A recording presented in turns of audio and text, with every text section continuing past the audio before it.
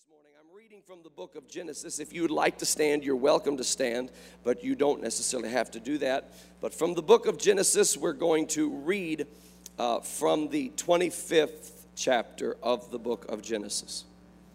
And we will read from the 29th verse. Genesis chapter 25 and verse 29.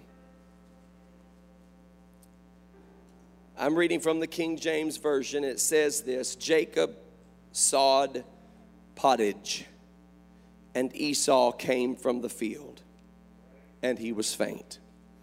Esau said to Jacob, "Feed me, I pray thee, with that same red pottage, for I am faint."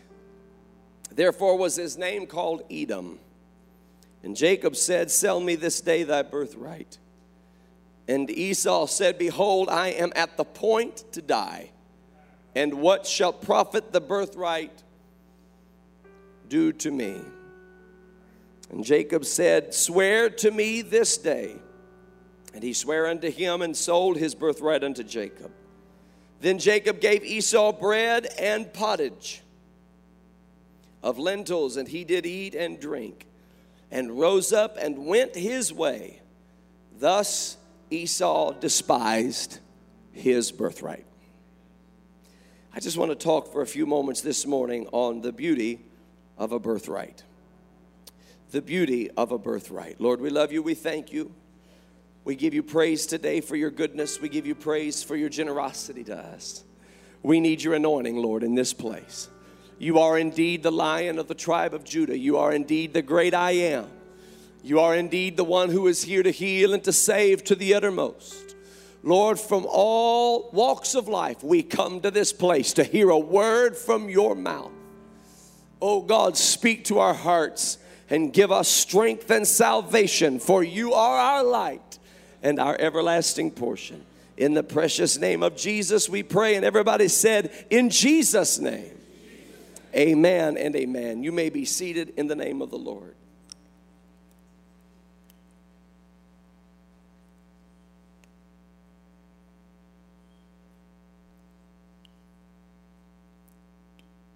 I want to talk to you for a few moments this morning on the inheritance that the Lord has set for his people.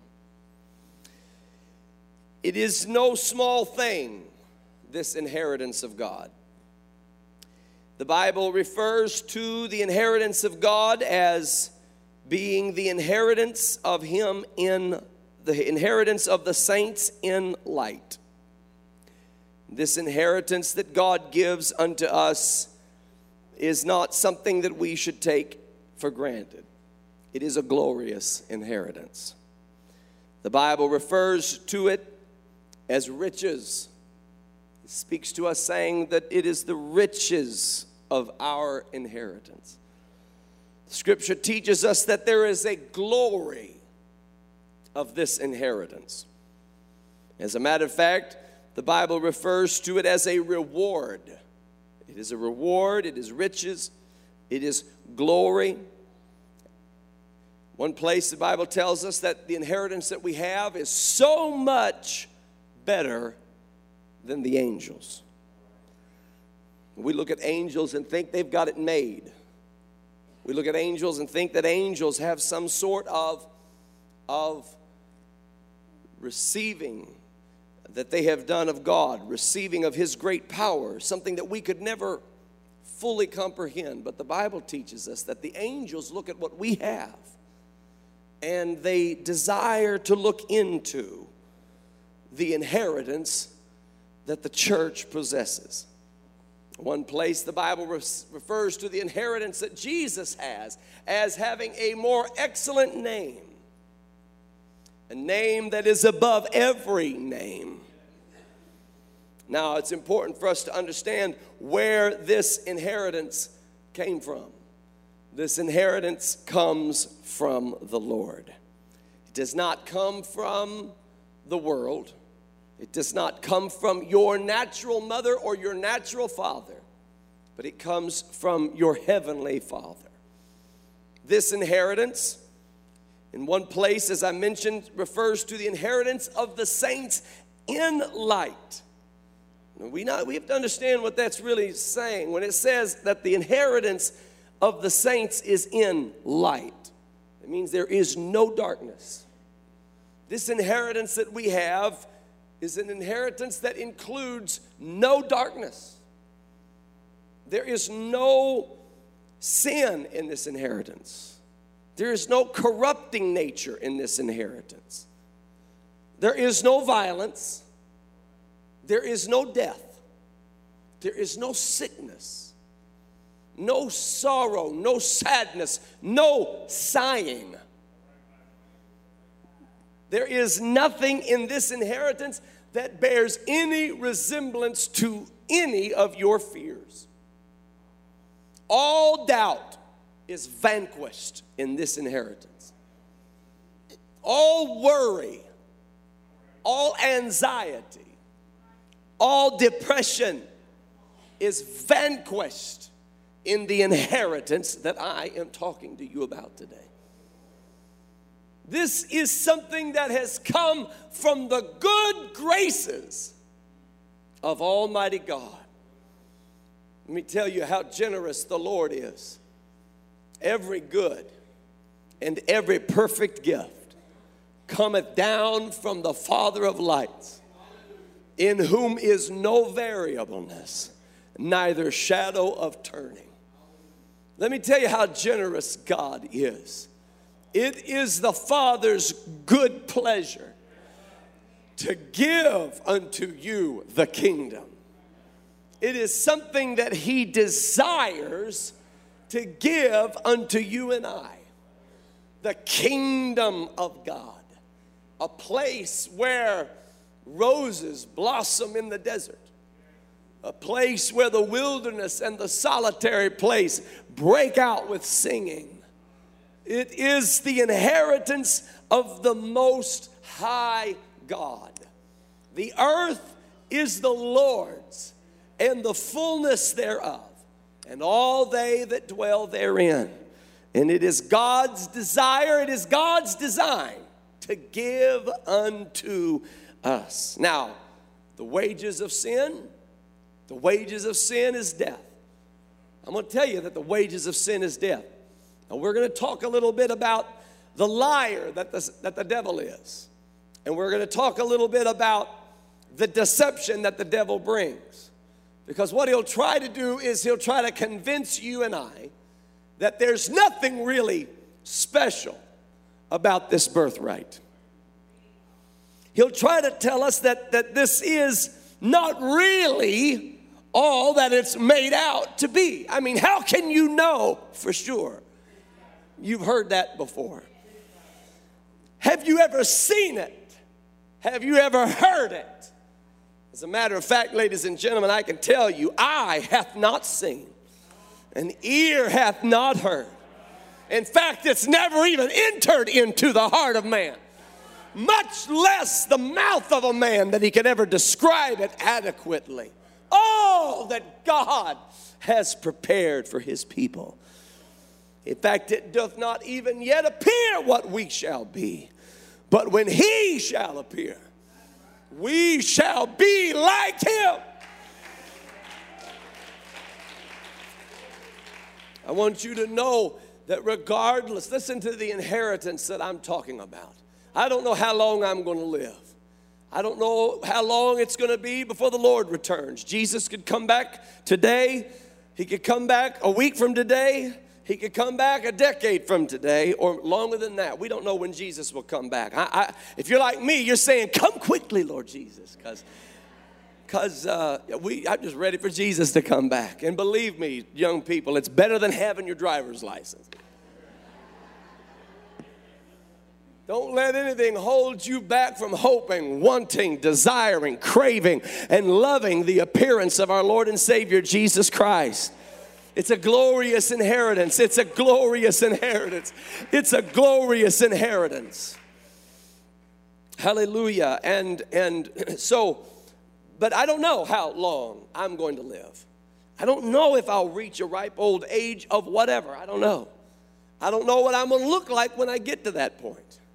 I don't know how well I'll walk. I don't know if my body will have been ravaged by disease up to that point and barely surviving or not surviving. I don't know. I just don't know. But what I do know is that when he shall appear, I shall be like him.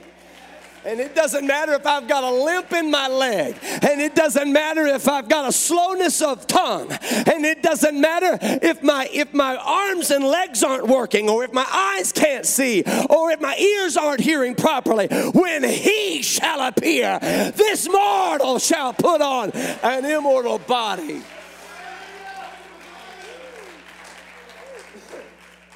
Glory to God. You say, how old will I be in eternity? You'll be like Jesus in his resurrected body. Glory. I believe that's why he died when he died. I believe he reached the prime of life. I believe he reached the optimal moment of life that this earth could afford. Reaching an age of 33 and a half years where mental, physical, emotional, and spiritual faculties all culminate into the prime of life. And then it was time to die and be buried and be raised from the dead. And I'm going to tell you something, when we reach that golden strand, there's not going to be any limping in that city. When we reach that golden strand, there's not going to be any blindness in that city. When we reach that golden strand, there's not going to be any diabetes in that city. There's not going to be any high blood pressure. There's not going to be a threat of a stroke or a heart attack. And no cancer shall be there. And no ravenous beast shall be there.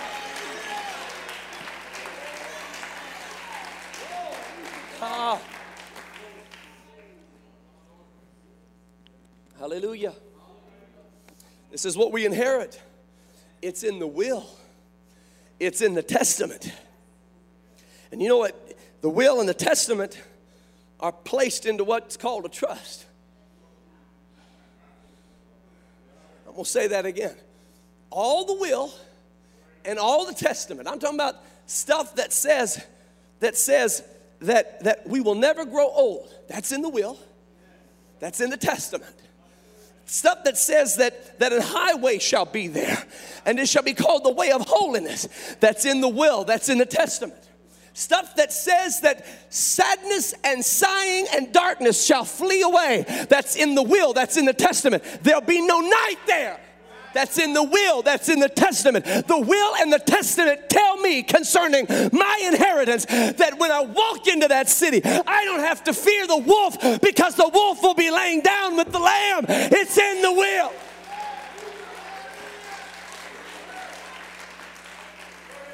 But in order for the will to transfer to me, it has to go through a trust. And this is why the Bible says, trust in the Lord. Trust in the Lord. I don't know what you're going through, but trust him. Trust him. I don't know what you're facing, but trust in the Lord. When you trust in the Lord, all of the powers, all of the good graces of God transfer from his will to your life. They transfer from his testament into your life. Hallelujah. This is the legal apparatus that God has in place for us to receive his inheritance. Did you know that God gave this inheritance to man from the beginning? He gave Adam the earth. This is yours. Enjoy it.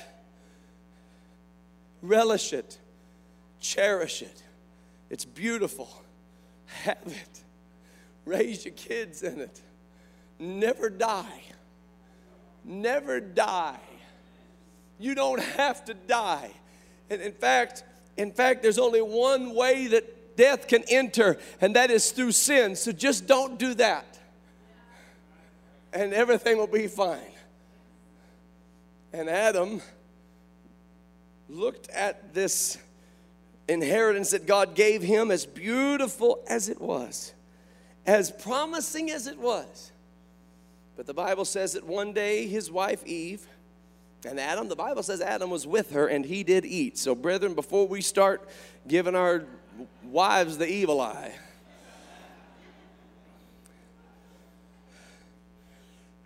Eve is in the garden, and the serpent, the Bible says the serpent was the most subtle beast of the field. And he came to Eve and he said to Eve, take of this fruit. You can eat of any fruit, isn't that right? She said, well, almost any fruit except the fruit of the tree of the knowledge of good and evil. And he said, well, the only reason God doesn't want you to eat of that fruit is because he knows when you'll eat of it, you'll become as gods, knowing good and evil. And so Eve looked at the fruit, saw that it was good for food, saw that it was pleasant to the eye, saw that it was a tree to be desired to make one wise, and she decided to fall to the temptation of the serpent. The serpent convinced her that what God had promised them wasn't everything it was cracked up to be. And so she partook of it, and Adam with her, he did eat. They partook of the fruit, and in that moment, there was a legal transaction that occurred. And everything that God had given to them, the earth that God had given to them, they transferred that inheritance over to the serpent, who later became known as the God of this world, the prince of the power of the air. Do you know that God knew the serpent would try that? And do you know that God knew it was possible for man to fall? So before God did anything, he put into motion a plan to win back what man would give away. And so the Bible says that from the foundation of the world, there was a lamb that was slain. Because once the inheritance is given away, there's only one way to get the inheritance back. And just as death entered the world by the sin of one man, righteousness would have to re-enter the world by the sinlessness of one man. Death came by Adam's sin, but eternal life would come through the last man, Adam's sinlessness. Hallelujah. And so God, who gave us this inheritance, God, who gave us this good gift of life, God, who said, let there be light, God, God, who said, hallelujah, divide the light from the darkness, God, who created the trees and the fish and the fowl, God, who created all things, said, I'm going to put myself into the body of a man. And I'm going to walk the earth that I gave to man, but he gave away. And I'm going to overcome the sin that he couldn't overcome. And I'm going to overcome the temptations that he couldn't overcome. I'm going to overcome all of the depression that stalked him, haunted him, taunted him. I'm going to overcome the adversary of his soul. And that's exactly what you see when you see Jesus. Hallelujah. When you see Jesus refusing to commit sin, when you see Jesus refusing, oh, I feel it in the Holy Ghost right now. I'm going to tell you something. If you'll believe what I'm preaching, it could save your soul. If you'll believe what I'm preaching to you in the anointing of the Holy Ghost, it could break every chain that the enemy has tried to place around your life. Hey, I know what I'm dealing with this morning. I'm dealing with a world who's lost and in need of salvation. And I've come to preach the hope of your salvation to you.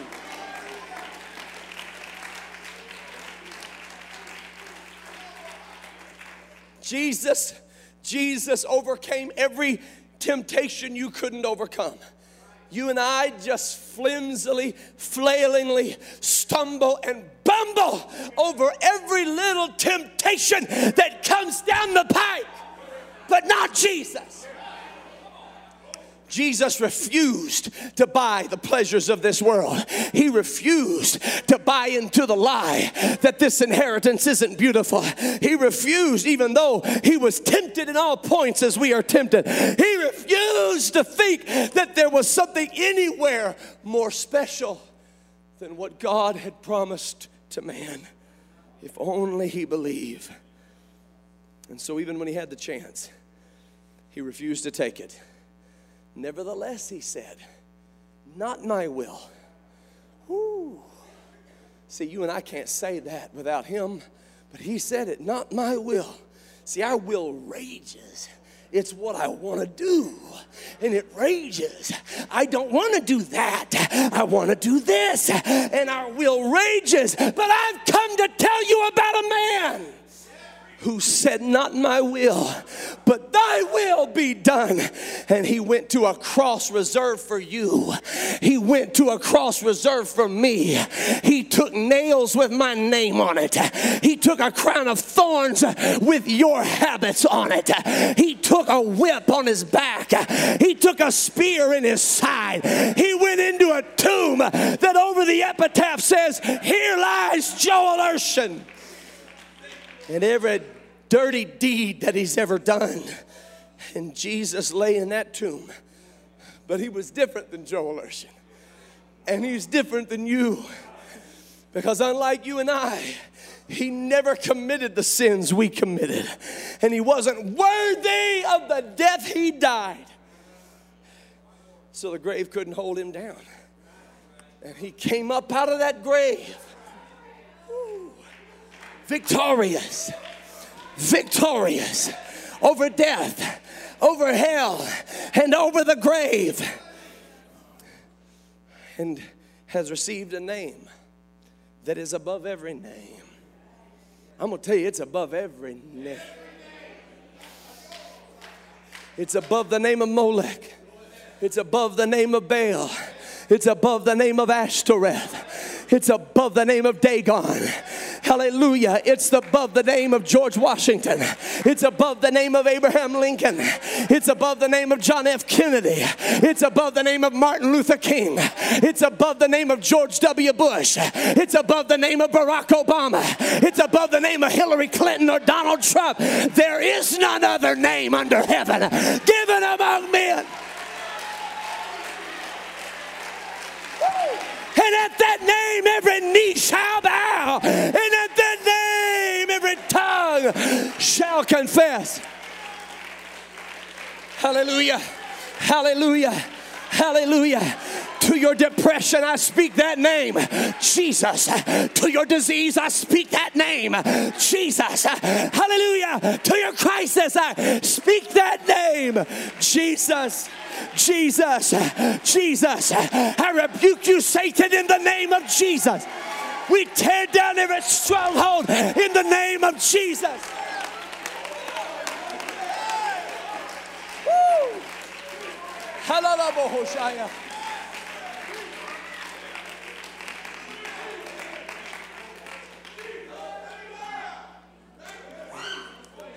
Hallelujah.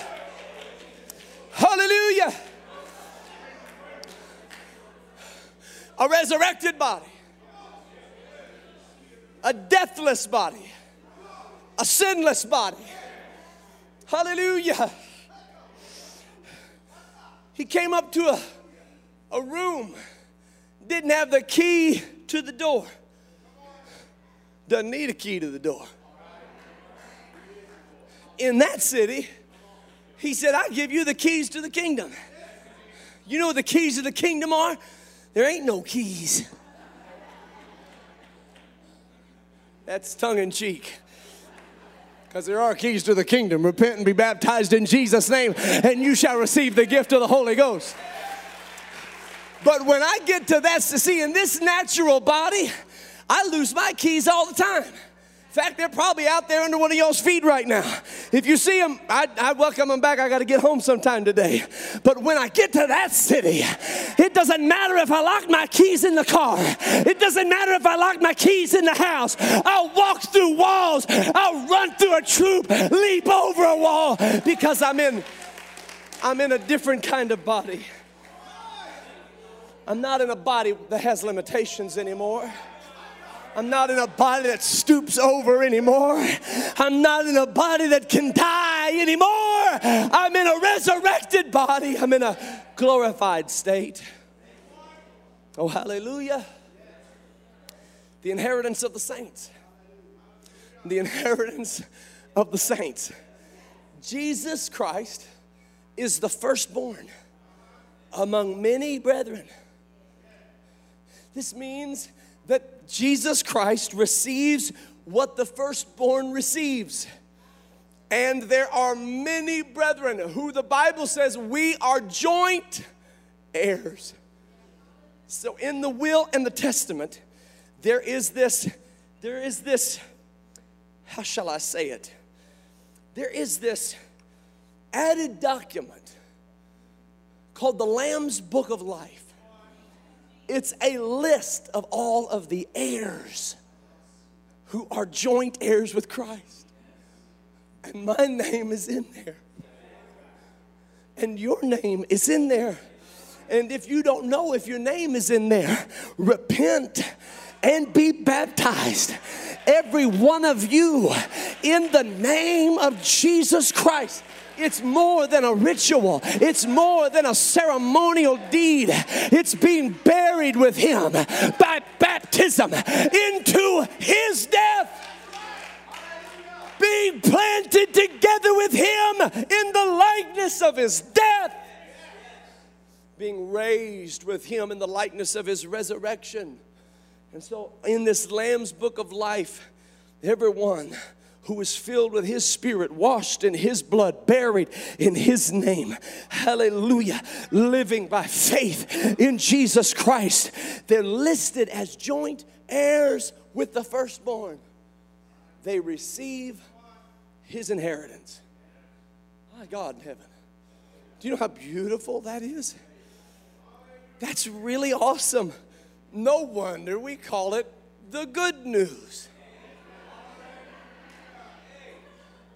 Hey, I got some bad news and good news. Which one you want first? The bad news is you made a lot of mistakes and you've messed up and you've hurt a lot of people and you've done this wrong, that wrong, that wrong, this wrong, this wrong, that wrong, that wrong. But the good news is he has come to give you life.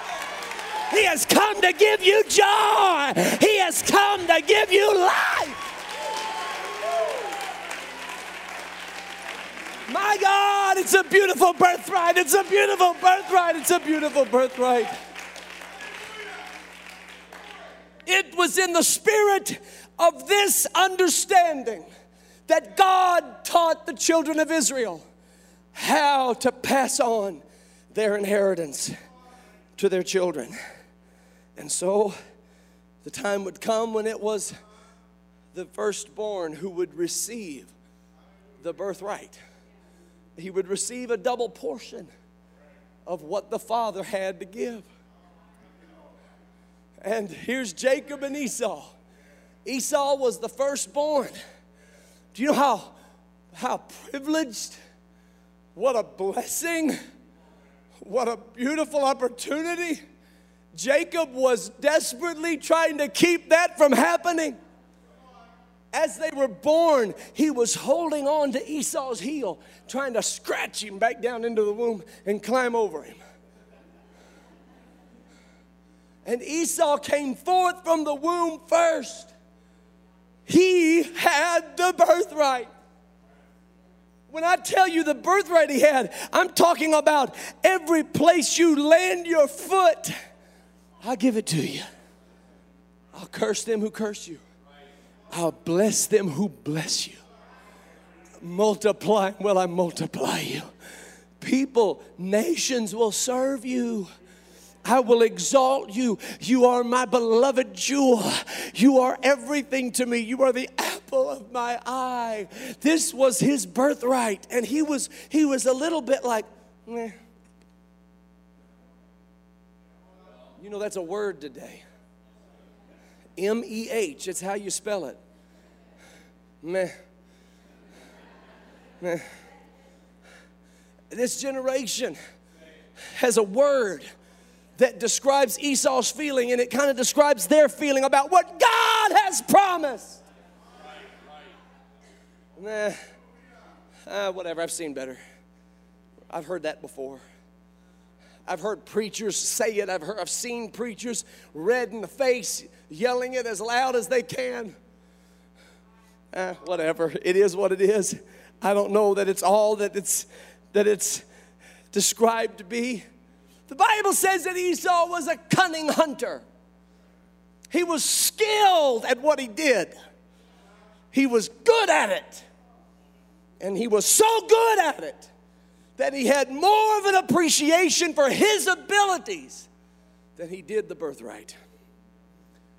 And he was going to have a rude awakening one day that it doesn't matter how good you are or whatever you do, the promises of God are better. Esau went out into the field and he went hunting. This is what he does every day. This is how he eats. Before lunch starts, Esau goes out and gets lunch. And I don't mean goes through a drive-thru. He doesn't call ahead and have it waiting for him. He goes out and he's so good, it doesn't matter if anybody else is unable to do it. Esau knows he can do it. Well, Esau's different than me because something I've learned at this stage in my life is I can't do anything without the Lord. And the sooner you learn that, the better, my friend. The sooner you learn that, the better for you, the better for your family, the better for your ministry, the better for your peace of mind. I can do nothing without him. Jesus said it. He said, without me, you can do nothing. It is by the grace of God you continue to do as you do. It is the mercy of the Lord that allows you to keep from falling over the cliff of your own arrogance.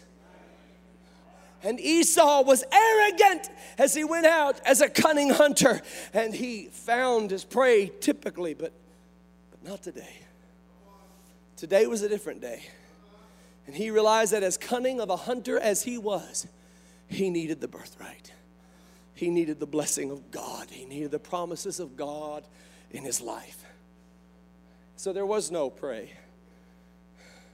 There was probably no P-R-E-Y because there had been no P-R-A-Y before the day started. So Esau goes out, doesn't find what he was looking for. He comes back, and as he's coming back from the field, Jacob has strategically placed a little soup shop, a little soup kitchen, and he's sodding pottage. I don't know what either one of those things are, but he was sodding pottage. And while he's sodding pottage, it's not even porridge. I don't know what porridge is, but I thought maybe pottage was porridge. I don't know what they are, but he was sodding pottage.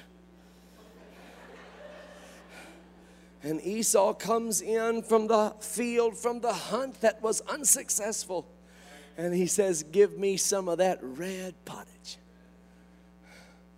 And his name was called Edom from that day forth. Esau means basically a man's man. Edom means red. He literally became known for the rest of his life, and so did his descendants, for what he sold his birthright for. He wanted red soup. I want that red soup. I don't know what it is. Smells good, looks good. I'll take it. I'm hungry. Jacob said, sure, but it'll cost you. He said, what? I've only got like small bills. He said, I want your birthright. My birthright? Are you serious? Yeah, I want your birthright. He said, well, and listen to this. I am at the point to die. So what profit shall my birthright be to me anyway? I am at the point to die, so what profit shall my birthright be to me anyway? And he began to rationalize, ladies and gentlemen. That's what he was doing. He began to calculate in his mind, do I really need the birthright? Is the birthright all that it's made out to be? Is it as good as they say it is? Because that smells good, and that looks good, and that feels good, and that's what I want, and I'll do anything to get it. I mean, I've never even really fully seen the birthright that they're talking about. And so he made a transaction. I'm going to tell you exactly, and we see later in Genesis chapter 27, I'm going to tell you one of the rationalizations that Esau came up with on that day that we see manifest later was he said basically to himself, I can afford to give up the birthright because I'll still have the blessing. Don't count on it. Don't you start rationalizing away how precious this is and how easy it is to give up and how good how good other things are. I'm going to tell you, I'm going to ask you what my dad would ask me. My dad would say something. He had these little sayings, and one of them was, what in the world? Anybody know what I'm talking about? He had another one. He'd say, for Pete's sake. Who's Pete? And why are we doing things for his sake? He had another one that was honest to John. Who's John? Are we talking about the disciples? Honest to John. I knew they all meant the same thing. Well, honest to John, for Pete's sake, for crying out loud, and what in the world? And it was really serious when he said, what in this world are you doing? What he meant was, what is there in this world that convinced you that this was a good idea? I need to ask somebody this morning, what in this world has convinced you that selling out your birthright is a good idea?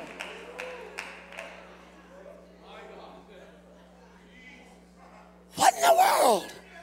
What in the world are you thinking?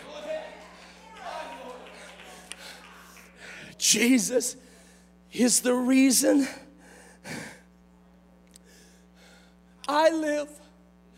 But oh, what a reason.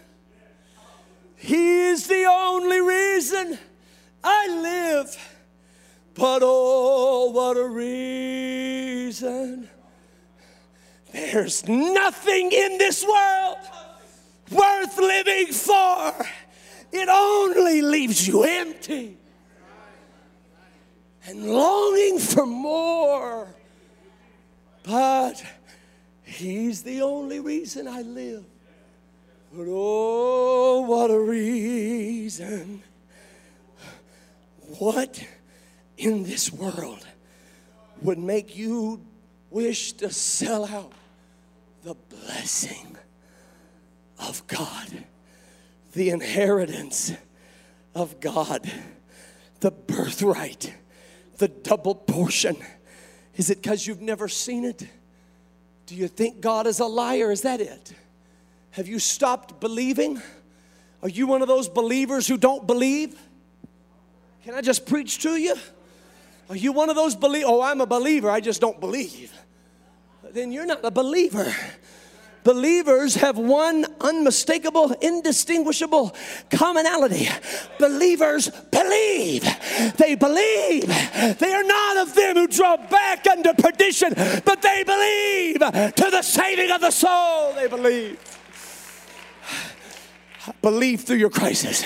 Believe through your trial. Believe through your temptation. Believe through the onslaught of the enemy. Believe. Believe through the sickness. Believe. Come on, somebody. Believe. Believe in his power. Believe in his mercy. Believe in his grace. Believe that he's good. Believe in heaven. Believe in hell. Believe. Believe in the power and the beauty of the birthright. Believe, believe, believe the beauty of a birthright. I'm reminded of what the Apostle Paul said when he said that Demas hath forsaken me because he loved this present world. Now you imagine that. That's 2,000 years ago. Paul fought a good fight. Paul finished his course. Paul kept the faith. There's laid up for Paul a crown of righteousness. But Demas loved his present world. A world that is in ruins today. You want to go see Demas's world? You can get a tour and they'll take you to the wrecked stone, the demolished columns. They'll show you the stuff that's been eaten up over time. Nobody but Bible readers know who Demas is. And they only know him as one who forsook the Lord and loved this present world. I'm I'm going to tell you something, ladies and gentlemen. Nobody's going to know who you are or I am 100 years from now, or even half a century from now, or even a couple decades from now. Maybe your children and your grandchildren might say a couple good things. Hopefully they have all their digital pictures saved on their camera. And hopefully the camera gets kept reserved plenty well, because there's nothing, not a shred, not a little bit of your memory that's going to be left on this earth. There is an inheritance. There's a birthright if you want it. I said there's a birthright if you want it, where you don't have to die, where you don't have to fade with time. Oh, hallelujah. Life is but a vapor. Oh, I feel the Holy Ghost. Brother Ken Wilson, you knew my grandfather.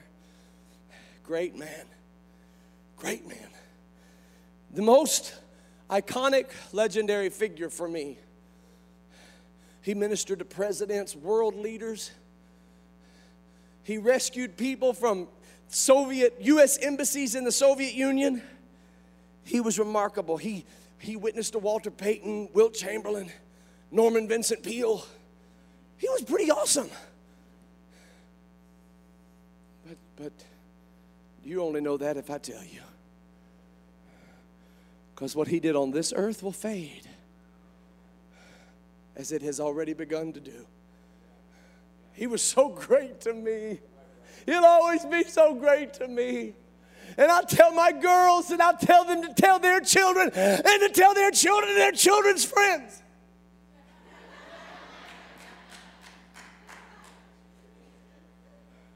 But what he did on this earth has already begun to be swept away with the sands of time. But what he placed in heaven, it's as rich and as rewarding and as glorious as it will ever be and ever was. And the Bible says that we have an inheritance that is undefiled, that is kept in store, reserved in heaven for us. Glory to God. Glory to God. Let me tell you something. I thank God for what they passed to me as a birthright. And Urshans aren't real good at a lot of things. And you'll find that out if you ask me to come do some handyman work. But I'll tell you what they did give me, I'll cherish for all of eternity. Come on, somebody. I don't care what it is. It's not worth it. I don't care how good it looks. It's not worth it. I don't care how good it feels. It's not worth it. It's not worth it. You better build your hope on things eternal. You better plant your feet and lay up for yourselves treasures in heaven, where moth and rust won't corrupt, where thieves can't break through and steal. Come on, somebody, lift your hands to heaven right now. Come on, that's it. Lift your hands to heaven right now. Come on, that's it. Lift your hands to heaven right now. Glory to the name of God. Glory to the name of God. Glory to the name of God. Come on, that's it. If somebody knows that what I'm saying is true, could you just begin to give him an eternal praise right now? Can you just give him an eternal praise right now?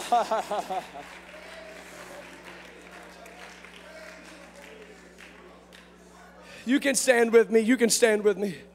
I want to mention this to you. Have you ever heard of the Edomites? Raise your hand if you've ever heard of the Edomites. The Edomites are Esau's children. They are the great-great-grandchildren of Abraham. The great-great-great-great-great-grandchildren of Abraham. The Edomites. We don't know who they are, where they are today. Have you ever heard of the Israelites? The Edomites are named after a decision their great ancestor made. The day that he ate the red soup, whatever that was. And they are called Red. Edom, Edom, Edom, Edom. The Edomites. They are forever named after their great ancestors' indiscretion. But the Israelites are forever named after their great ancestor who was not a perfect man. But he made one decision that affected everyone who followed after him. And it was this: I will not let go until you bless me. I don't know what you're going through, but I'm imploring you in the Holy Ghost, don't let go. It's not worth letting go. And do you know what Israel means? Israel means a prince who has prevailed with God and with man. And to this day, you can go find the Israelites. And there are nuclear missiles aimed at them. And there are terrorist networks organized all throughout the world with their number one mission to destroy them. And the Israelites are throwing frisbees on the Mediterranean shore right now. Drinking tea outside a coffee shop saying, blow us away if you want, but the Lord is our shield, and the Lord is our buckler, and he will fight for us.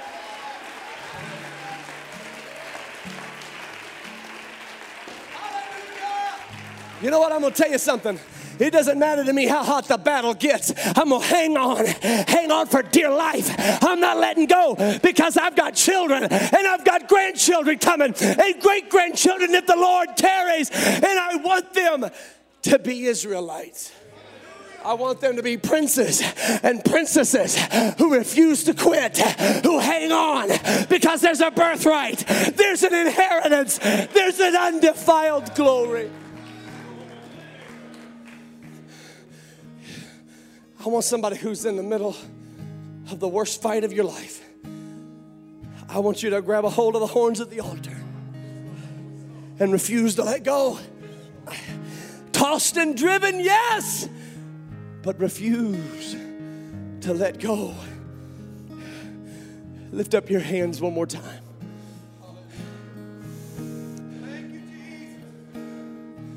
Jesus.